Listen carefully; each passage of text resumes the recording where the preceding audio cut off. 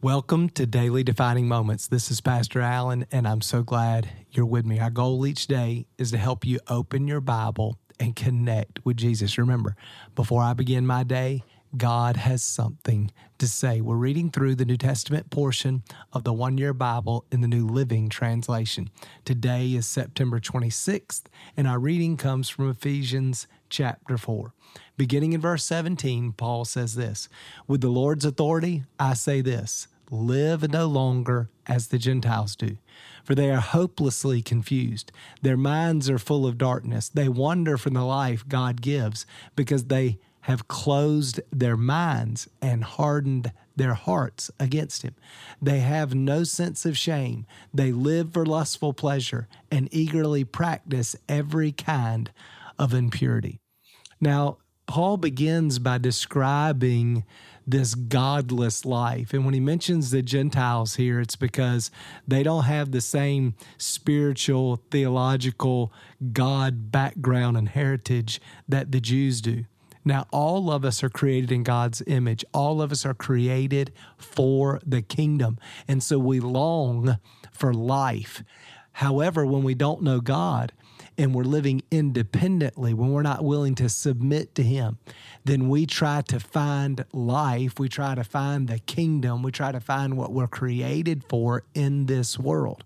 Well, the problem is it never really satisfies. So we continue to search and to reach for more, and usually that leads us into all kinds of immorality where our life is consumed by trying to find pleasure to satisfy the longings of our heart that really are God-given and legitimate. We're just looking in the wrong places for that satisfaction. And he says here that they have closed their minds and hearts against Him. So often the issue is we don't want to submit ourselves to God. And so part of the secret to your freedom is believing God is good and you can trust Him. So I want to submit to Him. I want to follow Him. I want to pursue the life that Jesus came and died to offer me. And all of that begins with this trust that God is good, and what He's offering me really is better than my life of independence and immorality. And when a person's not convinced of that, it's very difficult for them to submit themselves and to pursue the abundant life that Christ came to offer us. So watch what he says this next, beginning in verse 20. "But that isn't what you learned about Christ. Since you have heard about Jesus and have learned the truth that comes from Him, throw off your old sinful nature and your former way of life, which is corrupted by lust and deception. Instead, let the Spirit renew your thoughts and attitudes. Put on your new nature, created to be like God, truly righteous and holy." Now, one of the things that's true about the Apostle Paul, you remember for the last few days, we went through the book of Galatians where Paul is defending the gospel. We are made right with God by grace through faith plus nothing. And because people have read and heard about the message of grace, often they accuse Paul of not caring about holiness. But in this passage, Paul makes it very clear. We're throwing off our old life of independence and sin and lust, and we are putting on the new man. We are pursuing holiness and righteous living. So Paul's not compromising morally or ethically. Paul is inviting us into a holy life. Why? Not just so that we can walk around saying we're holy and we're religious or we're more moral than the next guy, because this is the life we were created for. And this life blesses us, this life honors God, and this life allows us to be a blessing to everybody around us. And then he gets pretty specific. He gives some examples of what we need to lay down now that we're following Jesus. So in verse 25, he says, "Stop telling lies. Let us tell our neighbor the truth, for we are all parts of the same body. And don't sin by letting your anger control you. Don't let the sun go down while you're still angry, for anger gives a foothold for the devil." So the first two things he mentions is being truthful. So I think it's important for us to examine our own hearts as we go through these next few verses. Are we telling the truth? Are we honest about our past? Do we exaggerate our accomplishments? Do we make up things to look good in front of others? Do we fudge on the truth in order to protect ourselves? You know, the truth is a half-truth is a lie. And Paul is saying, man, we need to be truthful. Then he says we've got to be careful about anger, not to allow anger to control us, not to allow the sun to go down on our anger. In other words, anger is an emotion, and sometimes we get angry, but just because I'm angry doesn't mean I have to sin.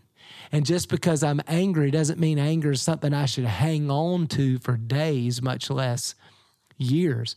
I need to settle it, right? So anger is an emotion that says, hey, pay attention, something's wrong in this relationship. So anger simply creates an opportunity for me to work on the relationship and strengthen and address whatever's producing that anger. And I want to do that quickly. I don't want the sun to go down on it. I don't want to sit on it and let it fester in my heart and give the devil an opportunity to produce all kinds of evil in me. Man, I want to settle that anger. I want to restore this relationship as quickly as possible. Then he says this, verse 28, if you are a thief, quit stealing. Instead, use your hands for good, hard work, and then give generously to those who are in need. So we need to be careful that we're not stealing. We're not stealing from the government. We're not stealing from our workplace. We're not stealing from God sometimes. We're not stealing from anybody, but we are being good stewards of what's been trusted with us financially, that we're working hard, we're earning a living, we're living within our means so that we can give and help those who are in need, which is what he mentions here. Then he says, verse 29, let no foul or abusive language come out of your mouth. Let everything you say be good and helpful so that your words will be an encouragement to those who hear them. Man, this is one of the easiest things and the most powerful things we can do is just use our words regularly to encourage, to build up, to bless the people around us, and to be careful that we don't get caught up using a foul and a language. In other words, a lot of cussing. And it's not that as believers, you might make the argument that a cuss word's no different than any other word, and that I'm free as a Christian to use that word, and it doesn't really mean anything. Well, that's probably true, except those who hear you using foul language will question your spiritual maturity, and it hurts your witness. So that's why it's important. And secondly, I don't want to use my words in an abusive way, especially if I'm in a position of power. I don't want to use my words to hurt, to attack, to tear down, to hurt the people around me. I want to use my words to encourage and to build up and to strengthen. And when you're in a position of power, in particular, your words of encouragement, man, they have the power to change people's lives. I mean, think about your own life. This is true for me too. I can look back on my life and see a handful of people whose simple words at an important moment of my life had a profound impact on me. And the same thing can be true for you. Then verse 30. Do not bring sorrow to God's Holy Spirit by the way you live. Remember, he has identified you as his own. Guarantee that you are saved on the day of redemption. So just remember, the Holy Spirit lives in us. And what Paul is describing here, we have the ability to follow the Spirit and do what is right and live in holiness and obey God, which again blesses us, blesses God, and blesses everybody in our life. Or we can ignore, we can grieve, we can disregard the Spirit. And that leads us into a life of immorality and destruction. So he says, man, follow the Spirit. Then finally, verse 31, get rid of all bitterness, rage, anger, harsh words, and slander, as well as all types of evil behavior. Instead, be kind to each other, tenderhearted, forgiving one another, just as God, through Christ, has forgiven you. Man, what a great word for our culture today. There's a large percentage of our culture that could be described today as bitterness, rage, anger, harsh words, and slander. Man, let's not get caught up in that. Let's use our words to build up. Let's love people. Let's forgive people. Let's seek reconciliation. Let's point people to Jesus and not get caught up in the temper tantrum that we see out in our culture. Now, here's an important final question. How do we learn to live this way? Well, let me give you a couple things to think about. Number one, because I've been so loved by God, I want to love other people. So I need to grow in my understanding of God's love for me, which we saw in the first part of the book of Ephesians, right? So that I can extend that same love to others. In fact, John says it this way: because God loved us, we love God. And because God loved us, we love each other, right?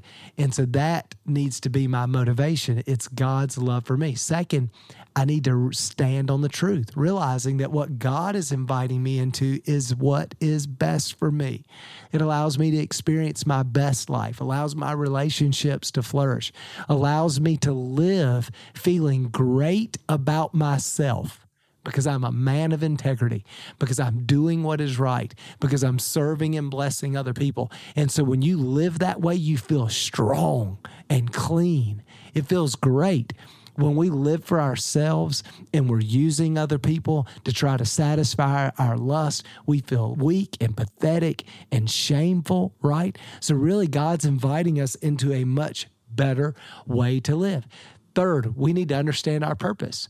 Remember, if our purpose is to build the kingdom, then the way we live, our behavior, has a dramatic impact on our ability to lead people around us into a deeper relationship with Jesus. And then finally, he mentions God's presence. When we live this way, we have a growing awareness of God's presence, a growing capacity to hear and to follow his voice.